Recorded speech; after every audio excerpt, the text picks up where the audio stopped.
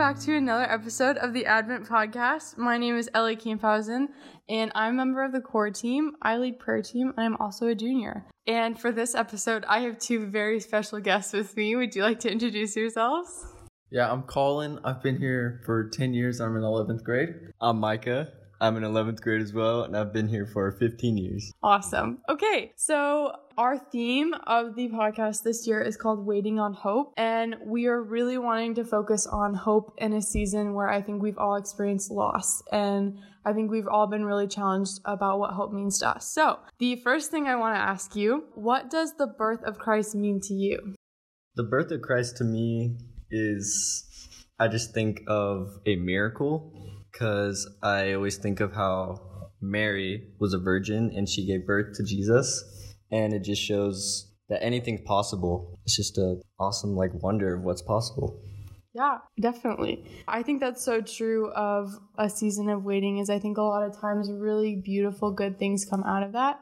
And I think that was definitely Mary's position. Okay, and then the other question I have is, how has God recently been teaching you about hope?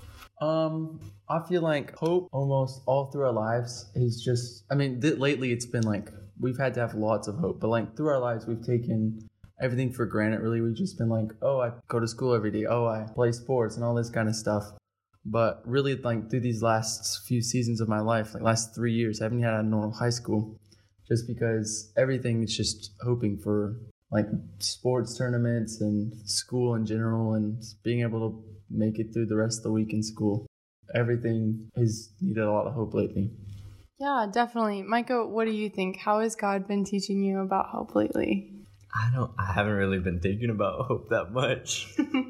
Maybe that's why it's a challenge for you, right? For me, I kind of realized that hope is not easy. It's just something that you have to believe in, and you can sometimes give up on your hope. And I always just hope my life's going to go for the best. School's going to go back and have a regular teenage life, but still hoping. Hope is just a struggle.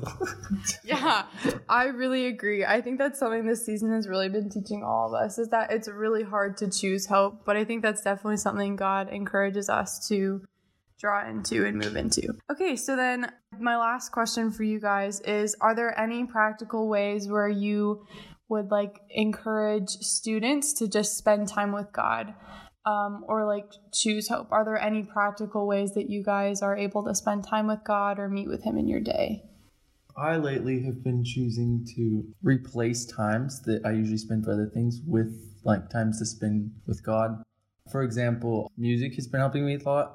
Instead of listening to all the stuff I normally listen to, I just replace it with some worship music or something like that. It gets me in good spirit. And before I go to bed, 30 minutes before I go to bed, I turn off the TV. Usually try to pray for 30 minutes to an hour sometimes.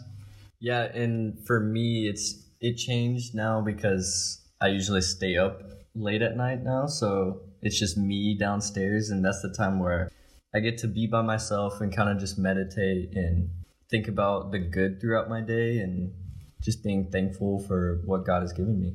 Yeah, okay, I think that's great. Awesome. And so as we wrap up the podcast, I'm going to go ahead and read the theme verse for this year's podcast. So it's Romans 5, verses 2 through 5.